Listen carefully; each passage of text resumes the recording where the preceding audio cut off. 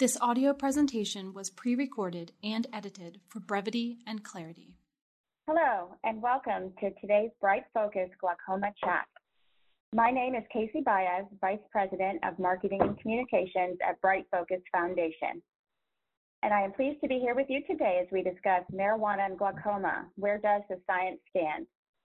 Bright Focus Glaucoma Chats are a free monthly audio information program in partnership with the American Glaucoma Society, designed to provide people living with glaucoma and the family and friends that support them with information provided by glaucoma experts. The American Glaucoma Society counts some of the most renowned glaucoma specialists in the country in its membership. Bright Focus funds scientific research worldwide to defeat Alzheimer's disease, macular degeneration, and glaucoma, and provides expert information and free bilingual resources on these diseases.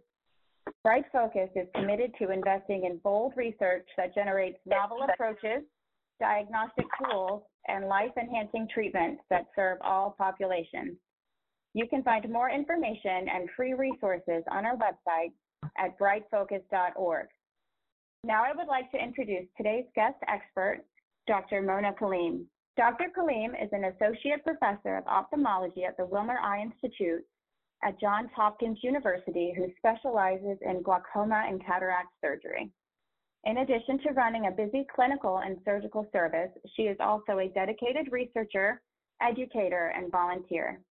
Dr. Kaleem is best known for her interest in developing models for patient-centered care, investigating social determinants of health and integrative medicine, a co-host of the Diagnosis Glaucoma podcast and a worldwide speaker on the topic. Dr. Kaleem has also published numerous peer-reviewed articles and book chapters on glaucoma. Welcome, Dr. Kaleem. Thank you very much for having me on the program. Thank you so much for joining us today to talk about this hot topic. And so our first question is, what is the effect of marijuana or cannabis on glaucoma, and does that vary by consumption method? Okay, very good question. So marijuana, it has numerous effects on glaucoma, and we'll break it down by the different forms of how marijuana can be ingested or consumed. The bottom line is that marijuana, if it's the THC form, can lower the eye pressure. And when we lower the eye pressure, we can potentially reduce the progression of glaucoma. It's not a cure for glaucoma, but by lowering the eye pressure, we can thereby have some effect on reduction of, again, a progression risk. We know that there are other forms of marijuana use, such as ingestibles. Ingestible THC can lower the eye pressure as well, but because of the effect of metabolism and how it varies on everyone's bodies, we don't exactly know how long the ingestible lasts for or when it's going to actually take effect. We don't know the dosage, or we don't have any of that information. And so what I generally tell people is that THC, if it's inhaled, can lower the eye pressure for about 3 to 4 hours by around 30%. But the ingestible form of THC, we don't have enough information. We don't know exactly when its effect takes place. Some people also ask me about CBD, because that's a pretty common form of use of marijuana for various things, for a massage, to help you get to sleep at night. In fact, the use of CBD can potentially increase the eye pressure. There isn't enough information or research that's been done in the area for me to make broad statements, but generally the information that we have is based on animal models at this time. And it's been shown again that the use of CBD can potentially increase the eye pressure, and anything that increases the eye pressure, if it goes above a target or to an uncontrolled level, that could potentially make glaucoma worse. And so again, my bottom line is to what I tell patients is that with marijuana, it's the THC inhaled that can lower the eye pressure, but CBD you definitely want to stay away from. Thank you. So do you recommend marijuana as a treatment for glaucoma patients? I actually do not recommend marijuana because in order to have the eye pressure lowering effects, again, it only lasts for 3 to 4 hours. So you'd basically you'd have to inhale THC several times a day, and that would make it very hard to function, to hold a job, even be able to drive. And also the effects of generally inhaling anything can be harmful over a long period of time. Oh, and I also wanted to mention, people also ask about eye drops. I forgot to mention that earlier, like a marijuana eye drop, like a THC or a CBD. There is actually an eye drop that's available. I don't know if it's in the United States, but there's an eye drop that was created in Jamaica. It's called Cantamol or Cantasol.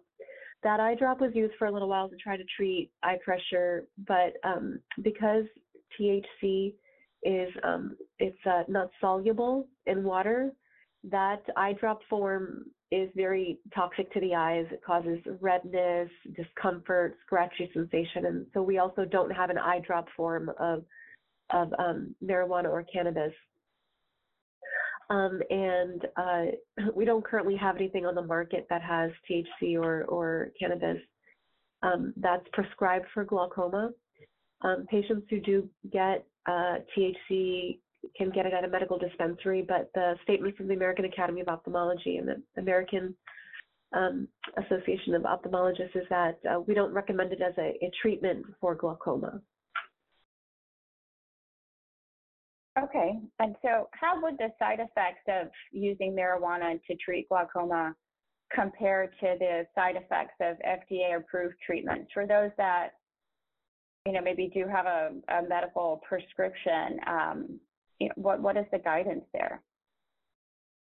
That's also a very good question, because we know that glaucoma eye drops can also cause redness, stinging, blurred vision. There's so many different potential side effects that can occur with the medications that we prescribe. What I recommend to people is that if you're having side effects, that you do something called punctal occlusion, where you actually take your thumb and your index finger and you place it over by your nose, the tear drainage system. You after you put your drops in, you just pinch over there for about 2 minutes, and that generally prevents the eye drop from going down your nasal passage and causing many of the side effects. If you get redness of your eyes, obviously that can be a problem, but there are over-the-counter eye drops like artificial tears that could potentially help with blurred vision or redness. With the THC drops, those, again, because it's not soluble in water, they haven't been able to come up with a drop that can be marketed or that works and doesn't cause side effects. So the side effects of that eye drop are actually worse than anything that we currently have out. Wow. And so are there other effects on vision from marijuana use or from CBD use? Certainly, a person can get blurred vision or potentially dizziness, but there are not effects like loss of peripheral vision or contrast and sensitivity, for example, but certainly the vision can become blurred. Okay, and are there clinical trials taking place to learn more about marijuana and glaucoma? Seems like there's a lot of information out there, and people are growing more interested in the topic. I agree. There's a lot of interest. We know that marijuana has many medicinal purposes, and there's growing legalization around the United States, and so understanding how marijuana can be used to treat various ailments, I think it's very important. Right now, all of the clinical trials are being done in animals, so we don't have any on humans at this time. But in the 70s, there actually were a couple of trials, not randomized clinical trials, but trials that were looking at the effects of THC and glaucoma. But again, nothing that's available right now. Okay, and for those looking for other alternative treatments or supplements to help with glaucoma, is there anything else that's backed by research or in the research pipeline that listeners should know about? There is actually a strong interest in lifestyle and diet and the treatment of glaucoma. I recommend looking at the World Glaucoma Association website. They have a really great webinar from May of 2021 that talks about diet lifestyle modifications And the nice thing is that there are world experts on that webinar. I also have, as you mentioned earlier, a podcast called Diagnosis Glaucoma. And on that podcast, we feature different experts. And we have a few episodes that are related to the use of supplements, vitamins, and also like exercise and things that can be done in your daily life. What I call, again, like lifestyle modifications to help with treatment of glaucoma. Okay, great. And another question we have here is marijuana contraindicated for people with normal tension glaucoma and very low blood pressure? The question from a listener. I think I'd be careful with normal tension and glaucoma. We're still learning a lot about that particular form of glaucoma. We're trying to figure out exactly what causes it. We know a few basic risk factors. I can tell you that when blood pressure runs low, especially the diastolic blood pressure, so if you're looking at your blood pressure reading, there's a top number and a bottom number. When that bottom number in particular runs low, or when it varies a lot in a day by like 20 millimeters of mercury or more in a day, that can actually cause progression of glaucoma. So I'd be very careful. If marijuana lowers your blood pressure or causes big fluctuations, I think I would stay away from it. Okay, thank you. Another question we have from a listener is, they use CBD salve on their feet and want to know if that will affect their eye pressure. I'm sorry, can you ask that question one more time? I didn't hear it. Would using CBD, like a CBD lotion or something like that on your feet affect your eye pressure? Well, again, all we have is information from mice, and in models of mice, there was an increase in the eye pressure.